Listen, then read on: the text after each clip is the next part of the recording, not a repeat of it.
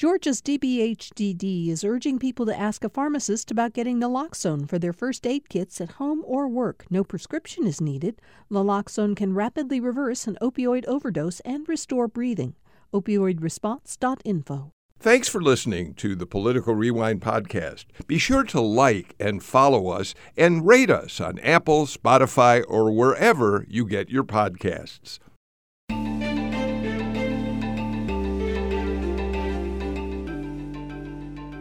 Welcome to Political Rewind. I'm Bill Nigut. Thank you all for joining us for our show today. I want to start by saying we're having some technical difficulties on this Monday morning as we come to you live. We're going to get them all worked out in a few minutes. I was sort of, as Chase McGee was working with Victoria Evans-Cash, our engineer, to try to get everybody straightened out, I couldn't help but think of the Arnold Schwarzenegger film, Revenge of the Machines. And that's what we seem to be having today with our technology. So, I do know that we have Patricia Murphy, AJC political reporter and columnist, with us today. You read Patricia's work in The Jolt at AJC.com every day, and her column, Political Insider, appears in the newspaper on Wednesdays and Sundays. Patricia, I'm glad you're here. Thank you. And I see because I'm looking at you on Zoom, you're in your car. What are you waiting to cover? I am in my car. I'm driving down to McIntyre, Georgia, which is in Wilkinson County, and that is where Jon Ossoff and Raphael Warnock will both be today. They are breaking ground on a new sewer system. It's the county's first public sewer system. People down there, as many people in rural counties do, use septic tanks, individual water systems, and so this is part of that infrastructure spending that Democrats have been so eager to secure and spend, and now make people. I'm going to be down there talking to them. Well, thank you for taking the time to be with us as you head down to South Georgia. We're going to talk about Jon Ossoff in a little while, something that you reported on him in the Jolt this morning, but we'll hold that for a few minutes from now. Let me see who else we might have with us at this point. Adrian Jones, professor of political science at Morehouse College and director of pre-law there. Are you with us, Adrian? Adrian's not with us yet. Mary Margaret Oliver, have you been able to join us yet, Representative Oliver? Or Edward Lindsay? All right, we're going to hold off because at this point, we're still waiting for everybody else. So, Patricia, let's you and I get started while they try to work out the technical problems. I want to start with a story that the New York Times reported, sometime on Friday. For me, this was a significant development in a story that we here in Georgia have been following for quite some time. And that story is the fact that early in 2021, while Donald Trump was continuing to dispute the results of the Georgia presidential election, Sidney Powell and a group of Trump allies arranged to go into the county election office, including the head of the election office, who was, by the way, a fake delegate, and breach the voting security systems and extract sensitive voter data from the system, presumably with the intention of finding some proof that Dominion's machines had rigged the election for Donald Trump.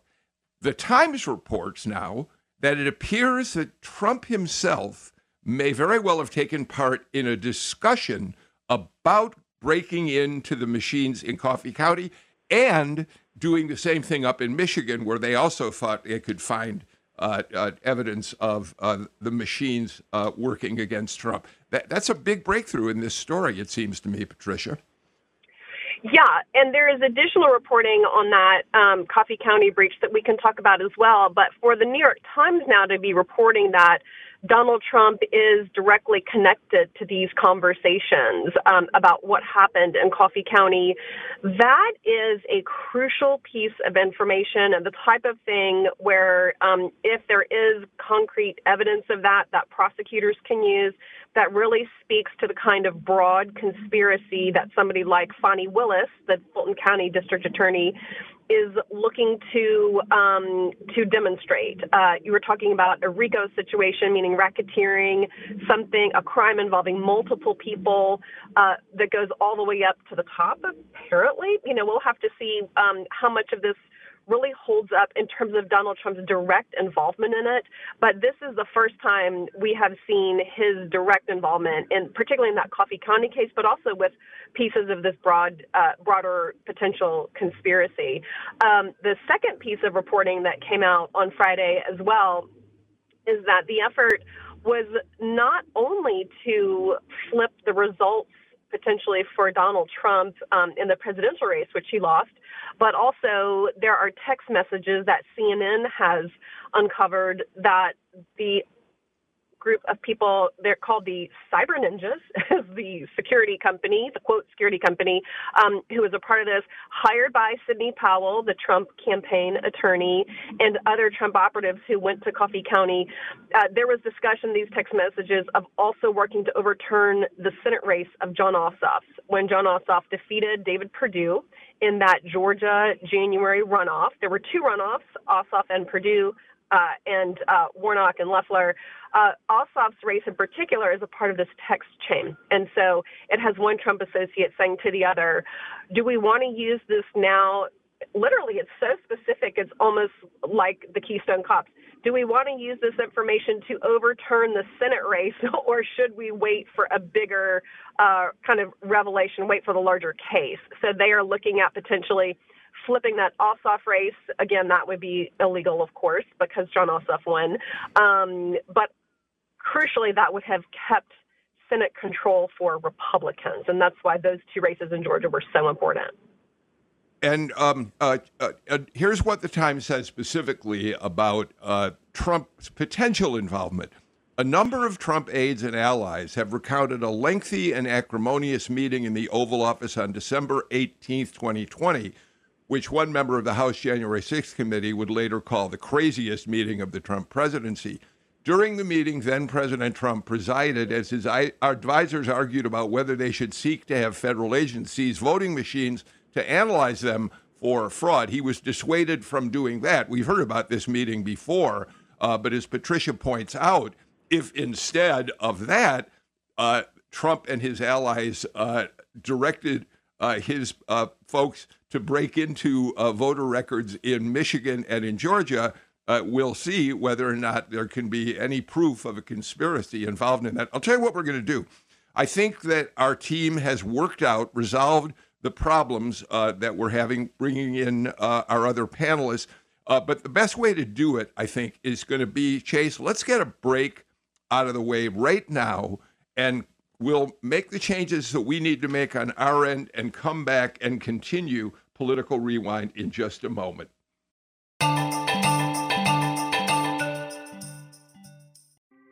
Thanks for listening to Political Rewind. If you like this show, you'll also like Georgia Today.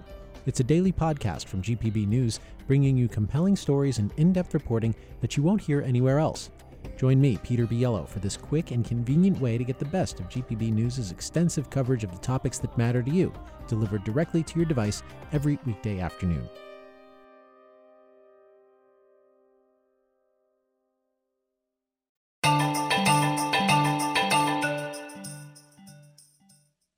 Welcome back to Political Rewind. Well, I think we, on our end, Victoria, Chase, Natalie, and I have all got our adrenaline going this morning as we've tried to resolve our technical problems, and I think we've done it. So welcome back to Political Rewind. You've already heard this morning from Patricia Murphy of the Atlanta Journal-Constitution. So let me bring in our other panelists. Adrian Jones, professor of political science and director of the pre-law program at Morehouse College. Adrian, thank you for working with us to make sure we can get you on the air today. How are you, Adrian? Good morning, Bill. I am fantastic and amazing. Well, of course you are. Representative Mary Margaret Oliver is back with us, too. Mary Margaret, how's life for you right now? Good morning. I'm loving this beautiful, beautiful spring weather. Look forward to our meeting this morning. I hope y'all can hear me. We hear you just fine. And Edward Lindsay, former state representative from Atlanta, and now the director of the Georgia Governmental Affairs branch of Denton's, is with us. Hi, Edward. How are y'all today? I'm trying to work my way up to outstanding, but I can't quite get there yet. While we were having difficulties, Patricia and I were able to start talking about the story that first the New York Times broke on Friday, which suggested it is possible that Donald Trump, as president, was involved in an effort to breach the voter data systems in Coffee County, Georgia, as well as precincts in Michigan, where they were hoping to find proof, evidence that the Dominion machines were somehow rigged in favor of Joe Biden. Mary Margaret, what I think is interesting about, first of all, Trump won Coffee County by a big margin, but that's secondary to the bigger story, which is if, in fact, there is proof that Trump actually was part of the conversation about Coffee County, this is going to add to Fani Willis's tools in determining what to do about an indictment, yes? Yes. Conspiracy is a very fact-based, very complicated in most cases endeavor. And if there's additional evidence coming from Coffee County, that will be important to her. We know that Donald Trump just is on the phone all day with somebody in a very irresponsible conversations is what we've learned over many years. So the likelihood of him participating in the Coffee County or the Michigan activity could be very relevant to DA Willis. Edward, as I bring you in, let me also add what we told our listeners is that CNN over the weekend also broke a story saying it wasn't just, the Coffee County breach was not just about Trump and Biden. It may have been an effort to prove that John Ossoff's victory over David Perdue was fake too. Edward? Yeah, that's an interesting addition to the issue. What I really would love to make sure that our listeners know is that there is an ongoing investigation taking place at the instigation of the state election board. Our chair, I serve on the board, and our chair, Judge Bill Duffy, sent a specific request to the GBI to open an investigation last July, and so that is going on. These sort of investigations often take time, but it is something that the GBI is taking a hard look at. And also the state election board, once it concludes its investigation, the state election board will also be taking a look at it. Edward, let me ask you another question, because as I'm sure you know, last week, the AJC reported that it's been 8 months since the request for an investigation began. And as a member of the state board, which I always should be mentioning when I introduce you, are you concerned at all that this thing hasn't moved forward 8 months later? 8 months in an investigation is not necessarily too long, to be candid with you. Sometimes these sort of things, particularly when you're talking about cyber issues in which you have to bring in experts to do a forensic analysis, it does take time. And I know that that can be frustrating to a lot of our listeners on why they can't get something done quicker. But 8 months is not necessarily too long when it comes to an investigation of this kind of technical nature. Adrian, we also pointed out before you were able to join us that one of the people caught up in this was the director of the Coffee County election team, their office, who is also a fake elector for Donald Trump. So give us your thoughts on this, Adrian. I guess it's, for me, another example of how Trump and his folks have mastered this art of reverse blame and victim offenses. While at the same time they are doing exactly the things that they are complaining are being done to them. I feel like even if 8 months isn't too long, all of this is a long time for us to hang in the balance about whether these things that are clearly untrue are untrue. The damage is done to some degree simply by looking in Coffee County and in Michigan for switch votes. We see what's happening in the Dominion versus Fox decision. It all still makes it seem as if there are problems with elections in Georgia, for example, and there simply are not. Yeah, Patricia, I think that's the crucial takeaway beyond the indictments that may be coming, but from Fani Willis's office. Confidence in elections in this state and elsewhere has been eroded dramatically. I think it's safe to say. Oh, I think it's very safe to say that. Of course, particularly among Donald Trump supporters. Yes. We are going to talk, I know, about a story a little bit later about GOP elections around the state, people to chair precincts for the state Republican Party.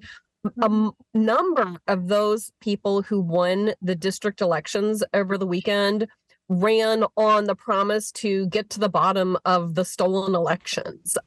There is still this pervasive, insistent storyline among Donald Trump supporters, driven principally by Donald Trump himself, that the 2020 election was stolen. So now you have one of the state's two parties, the election apparatus, now being controlled by people specifically because they have promised to continue to push this. Well, they believe the election was stolen narrative, the false narrative, which is a lie. But they also are continuing to push for changes to laws here in Georgia, changes to access to voting that are all driven by that lie that originated a long time ago, but is continuing to spin off more and more effects. It's a very, very real kind of damage that's been done to the state, and it's very difficult for anybody in Ed Lindsay's position or Representative Oliver's position to tell anybody who believes that the election was stolen to tell them that it was not stolen.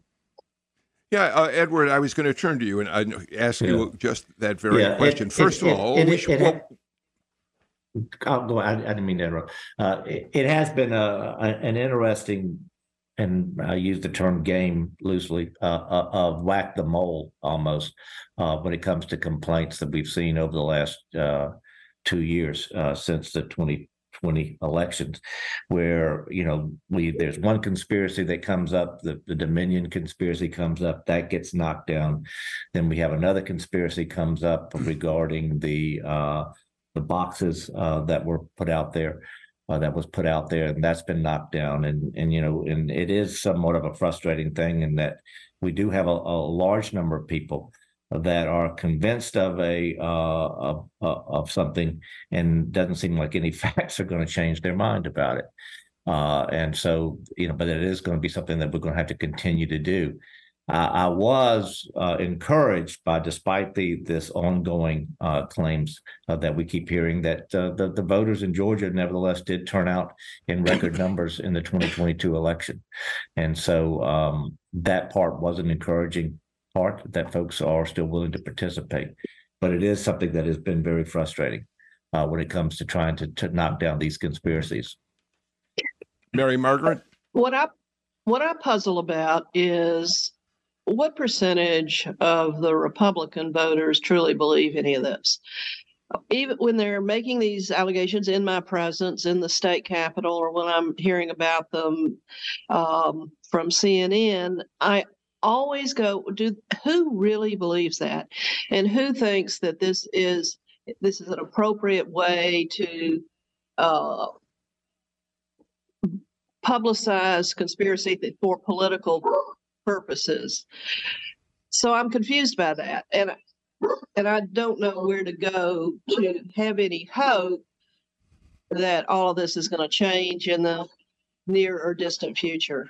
Just seems pretty discouraging to me. And if I were in the leadership position,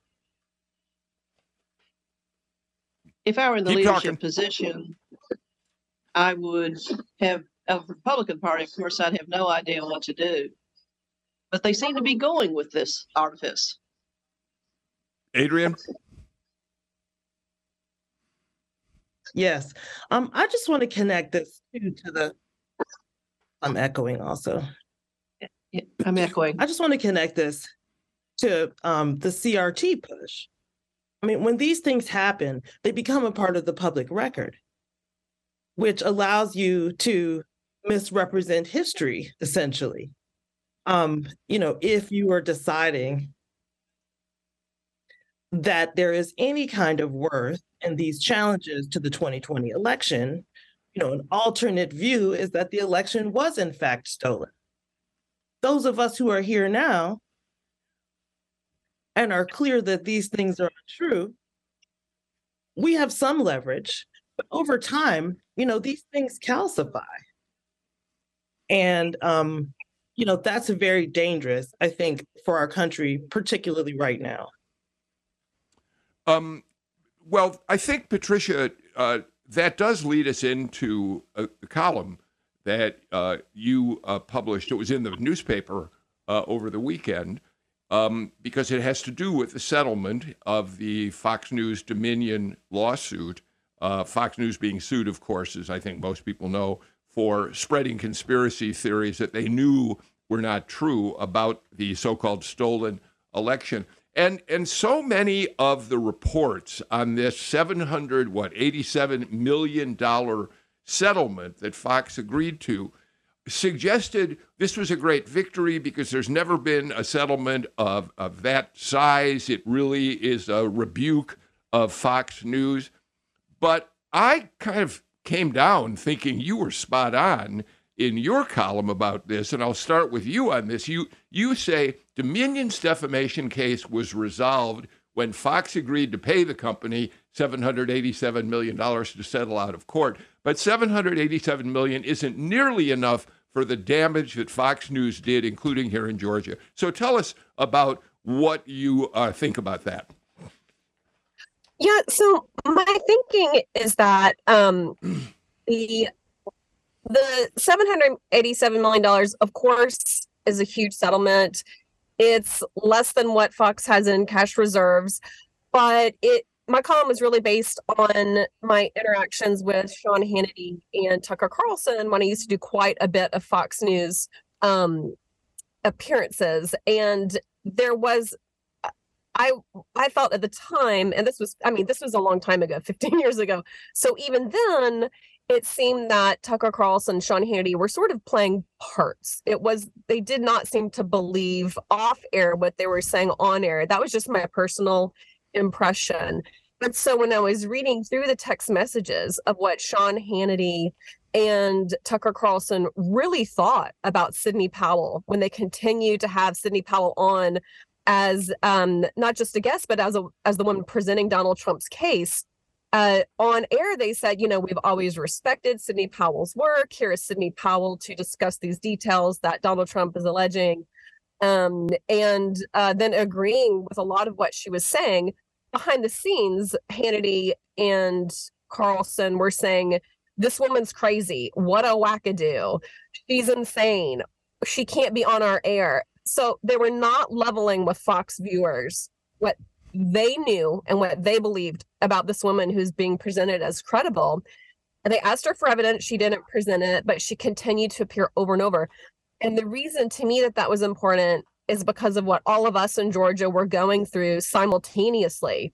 And those allegations on Fox News and that were amplified and intensified, also on Newsmax and OANN, but very few people watch those. I think we know that.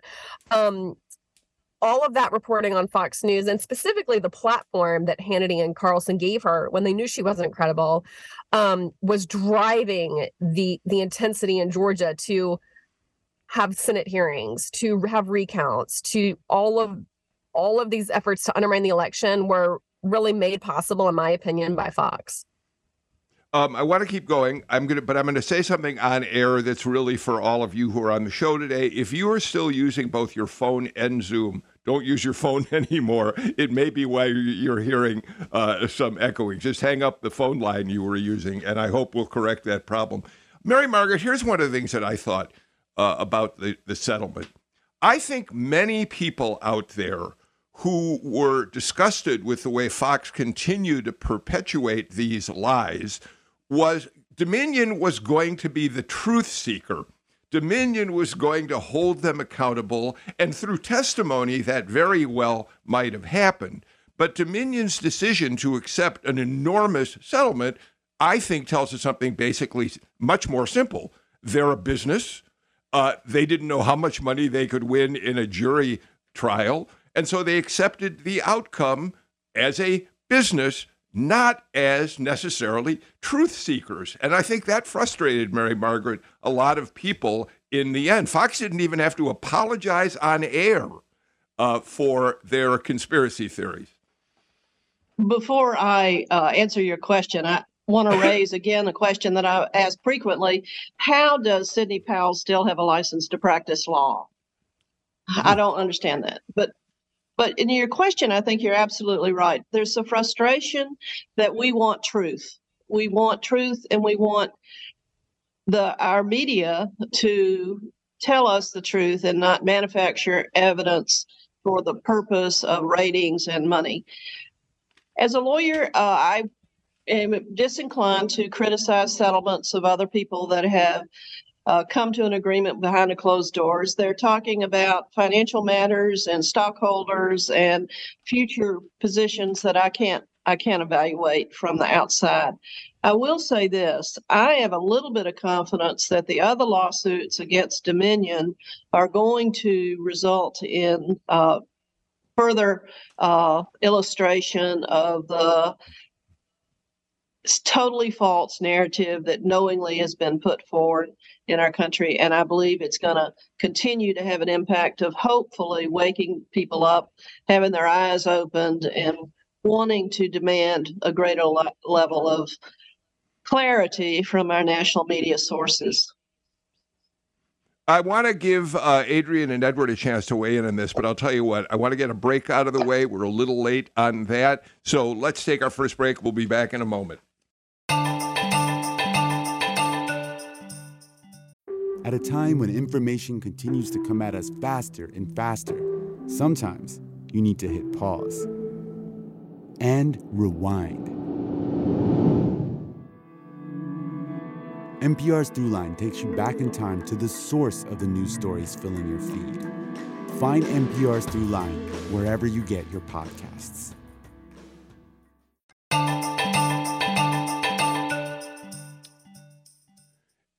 Adrian Jones of Morehouse College, Edward Lindsay, former state representative from Atlanta and member of the state election board, Representative Mary Margaret Oliver and Patricia Murphy today. And before we go on, all four of you, thank you for hanging in there with us. It's been a rough start for the day, but I'm grateful that this terrific panel is sticking with us. So Edward and then Adrian, give us your thoughts on whether or not the fact that Fox News will continue. There's no reason to think they're going to change a whole lot at this point. They don't have to apologize on the air. So was this settlement, you're an attorney, was this settlement really enough? Edward, you're on mute.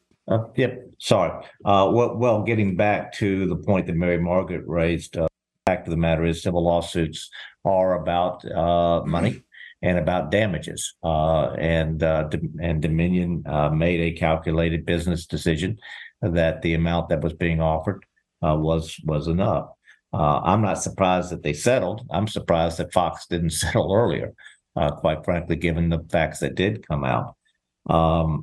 Whether it's enough or not, at the end of the day, the question as to whether or not Fox will change some of its positions or some of its commentators will change will depend on the viewers that are listening.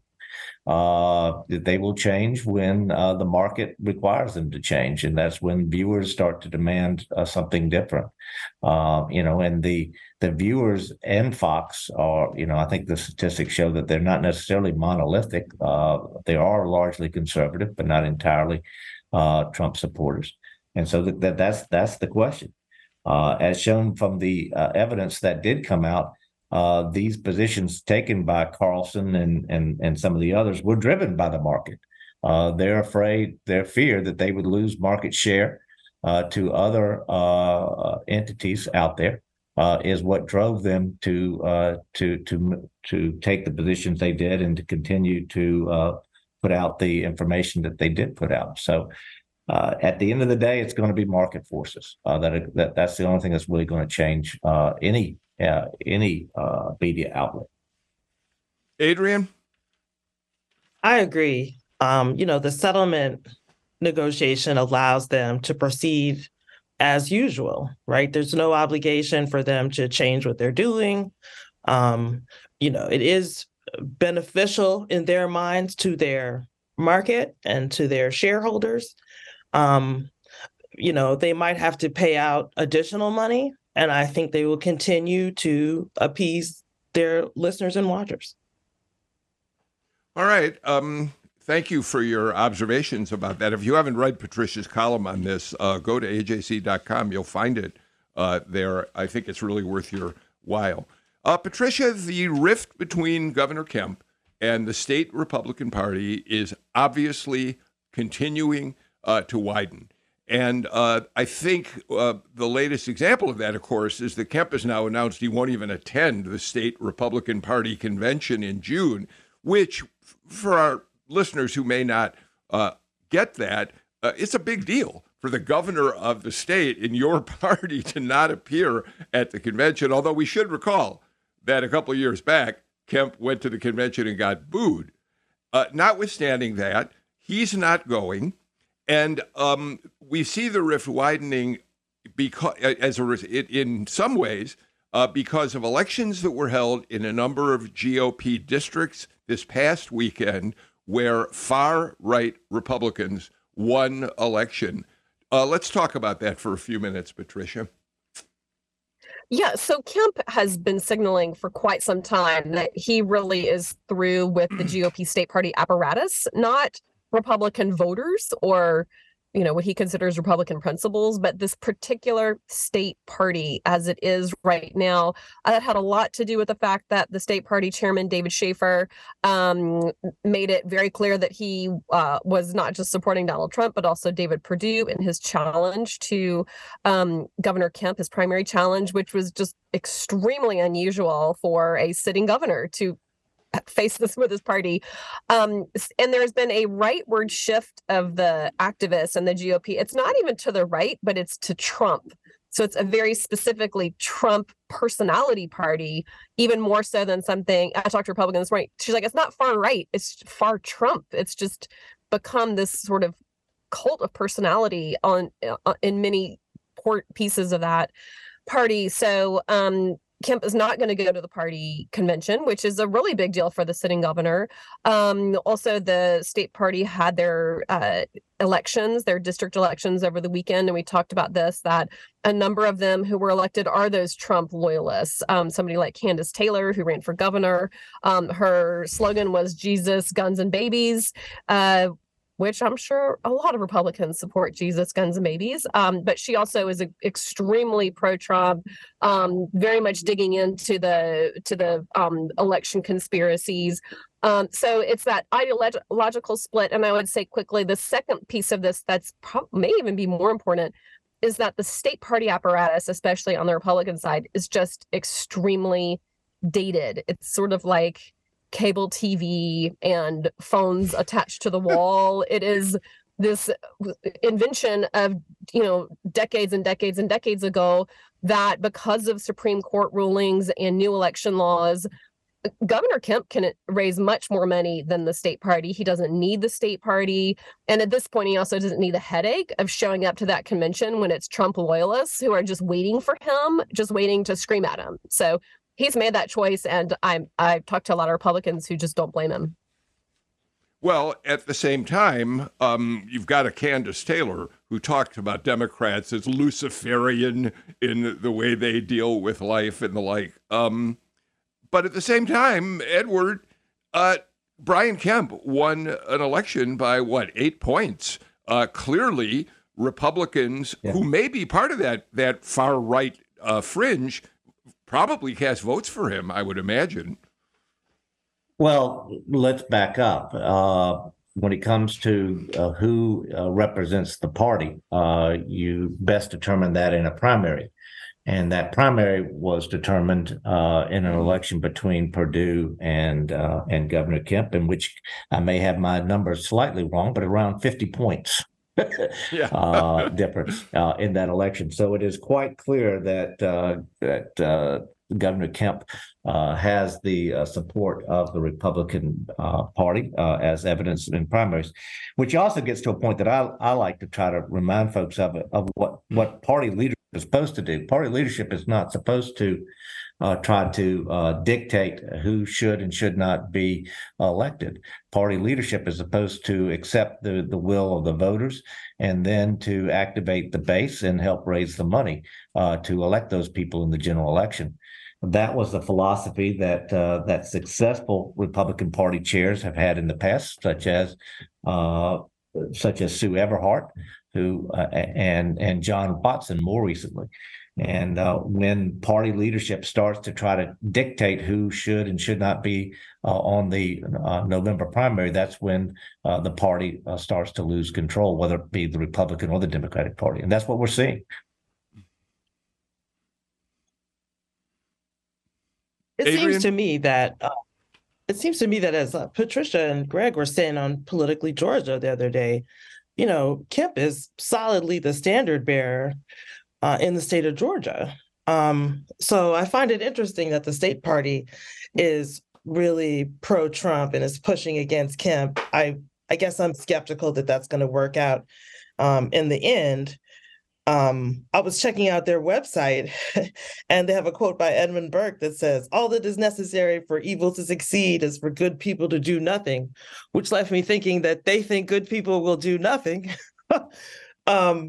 It seems to me that since Kemp has some real independence from them, I'm hoping that does not mean that the state is going to be taken over by Trumpers. And in the next election, we're going to have some neutralization of some of that. Mary Margaret, you're on the other side. Clearly, the state is taken over by Trumpers if you believe any of the polling data, and Marjorie Taylor Greene. Marjorie Taylor Greene is even eclipsing Trump for a Georgia face to be totally irresponsible, totally mean-spirited, and totally unglued, unimpacted by facts. So her emergence in Georgia as a Georgia face and a national emergence is pretty scary. Governor, we on our side of the Capitol have to give Governor Kemp continuing credit for making wise political steps. I'm not too much keen on his policies, but his political skills are impressive. And moving away from David Schaefer, never mentioning the name Trump, and I have no idea how he's moving away or trying to disassociate with Marjorie Taylor Greene, is proving to be pretty smart at this day. From the perspective of folks that see Georgia as a pivotal state, very important politically, and who wants to be and can be possibly a responsible player on the national scene. Marjorie Taylor Greene, David Schaefer, Sidney Powell, Coffee County, all takes away from Georgia being the responsible national leader that Kemp wants to demonstrate through his success politically. So I have to give him credit for taking these steps. I just can't really predict in any way, though. I cannot predict and have not been able to predict for 5 years when are the Republican voters, the more base, not the 3% or 5% that believe the Jews sent things into the forest in Colorado. I mean, people who don't believe that are the business community of Georgia who are going to vote Republican. When are they going to stand up and say enough is enough? And I don't have a prediction about that. If we assume, which I do, that Trump is going to be indicted at least twice more in 2023 before the 2024 election cycle gets very hot, is that going to have an impact on the 60% plus of Georgia Republicans that say they support Trump? Patricia, there's, I think, an interesting irony about what Mary Margaret just talked about, which is the smart politics of Brian Kemp, which I think we all agree is the case.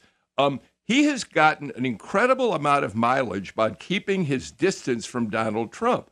There are those in the national media who say he may be the face of the future of the Republican Party. And at the same time, right now, Ron DeSantis is under fire by the media for mistakes he's made as he plots a potential run for president. And one of the things he's being heavily criticized for is pushing forward a heartbeat law that is exactly like what we have in Georgia. DeSantis is being criticized for doing that, not understanding that the voters of the country are not interested in that kind of ban. And yet Brian Kemp, who signed the same kind of law, is seen as the future of the party. It's just an interesting irony. Well, I think those two gentlemen also have just very, very different styles. And Governor Kemp spread out his legislation, I think, very strategically to say, okay, in the first term in 2019, we're going to do the heartbeat bill. Over the next couple of years, we're going to come back and do permitless carry. We're also going to do sort of X, Y, and Z. They appear to spread out those heavy lifts over a number of years. Ron DeSantis is doing the heartbeat bill. He's going after Disney. He is picking all of these huge, high-profile fights at the same time. It leaves you wondering exactly who is this crazy person, honestly, going after Disney. Perhaps locally in the Republican base makes sense if you really dig into it, but just going after the Disney brand over and over and hammering and hammering and hammering, I think that's a bigger piece of what people are worried about with Ron DeSantis, not to mention his table manners, which apparently are very strange. So I think he's got kind of a weird reputation building up. Brian Kemp has been masterful with his politics. It's actually something to watch. I think a number of people underestimated Brian Kemp and the way he would go through his trajectory as a leader and particularly as a politician. And it's really something to cover from the outside watching in, to be honest.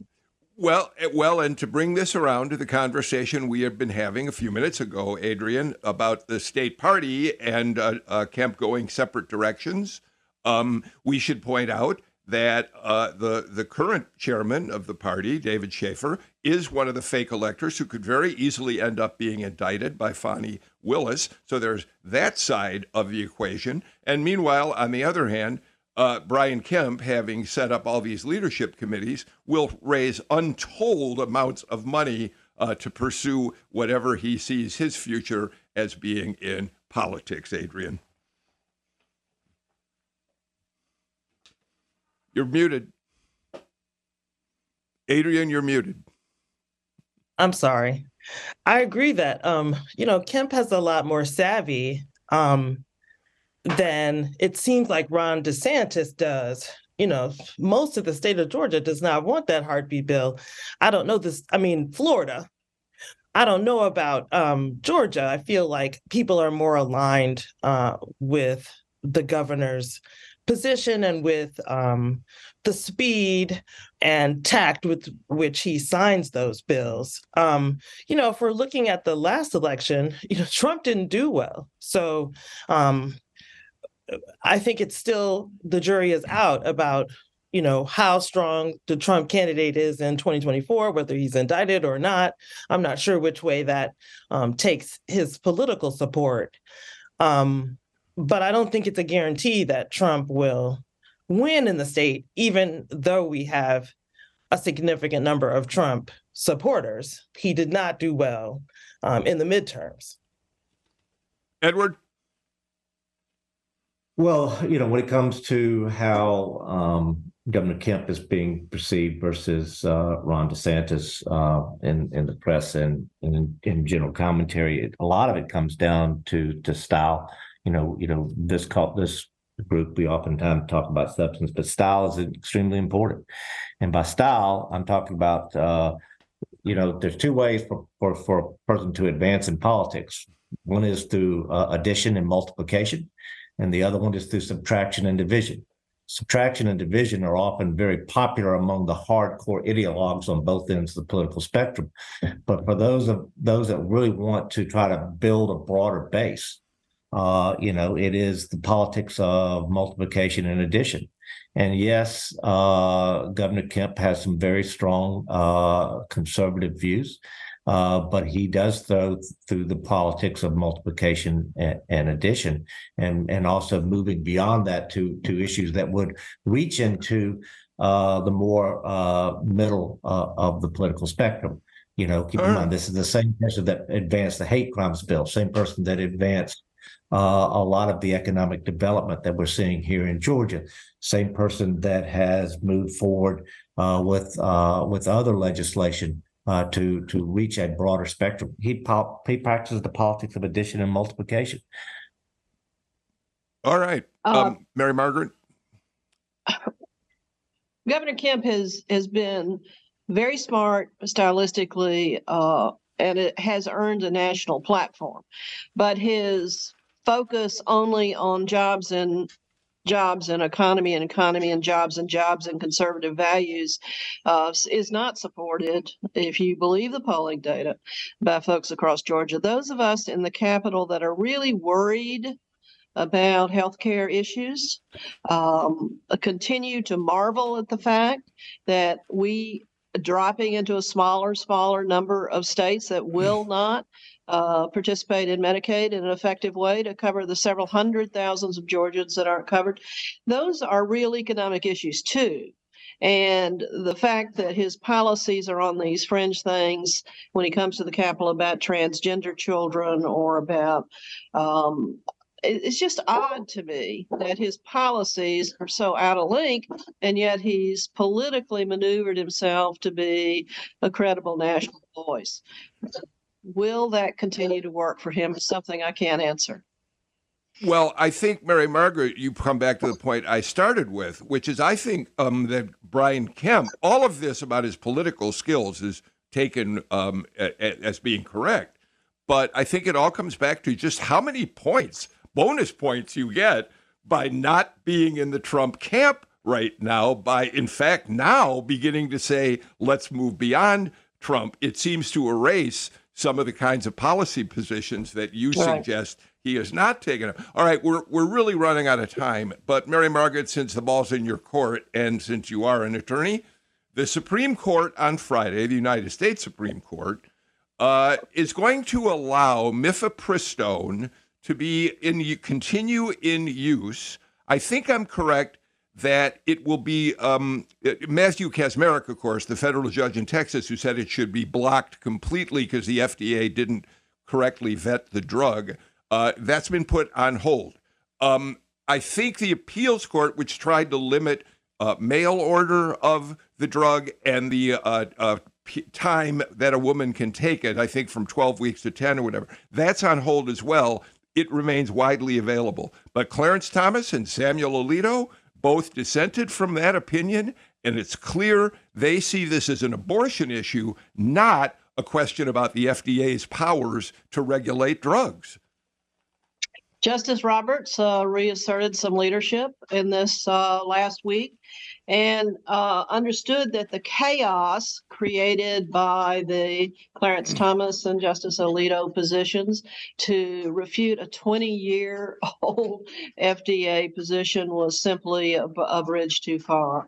The internal conflict of the United States Supreme Court is very troubling to those of us that care a lot about intellectual honesty in our constitutional discussions. And so I'm hoping that Justice Roberts will continue to be able to maintain a more responsible leadership position. Patricia, this now goes back to the Federal District Appeals Court, the 5th District, a conservative court, to make some decisions. It'll end up probably back in the U.S. Supreme Court. And Patricia, as we come to the end of the show, it's a good moment to point out that NPR and Marist just released a poll which shows that 62% of those surveyed have little or no confidence in the integrity of the United States Supreme Court. Another of our institutions taking a tremendous hit in terms of public confidence, Patricia. Yeah, I think that's one of the more troubling polls that I've seen in a long time because we know that the ship has sailed on American. All right, Patricia, you're breaking up pretty bad. Patricia, you're breaking up pretty badly. I think, Adrian, give us a quick comment on that because we're running out of time. I guess I'm also concerned about the fact that the court is not necessarily using its fundamentals. I don't see standing in this case by doctors who might have to do surgery in the future. The statute of limitations for these, I understand that there were changes in 2016 and 2021, but the statute of limitations for this issue is 6 years. And yet, also the Dodd decision, the law says that the law goes to the states for abortion. And here we are trying to open it up to the nation. Meantime, we are waiting for the Georgia State Supreme Court to give its ruling on whether the so-called heartbeat law is in fact legal and constitutional right here in the state of Georgia. We're completely out of time.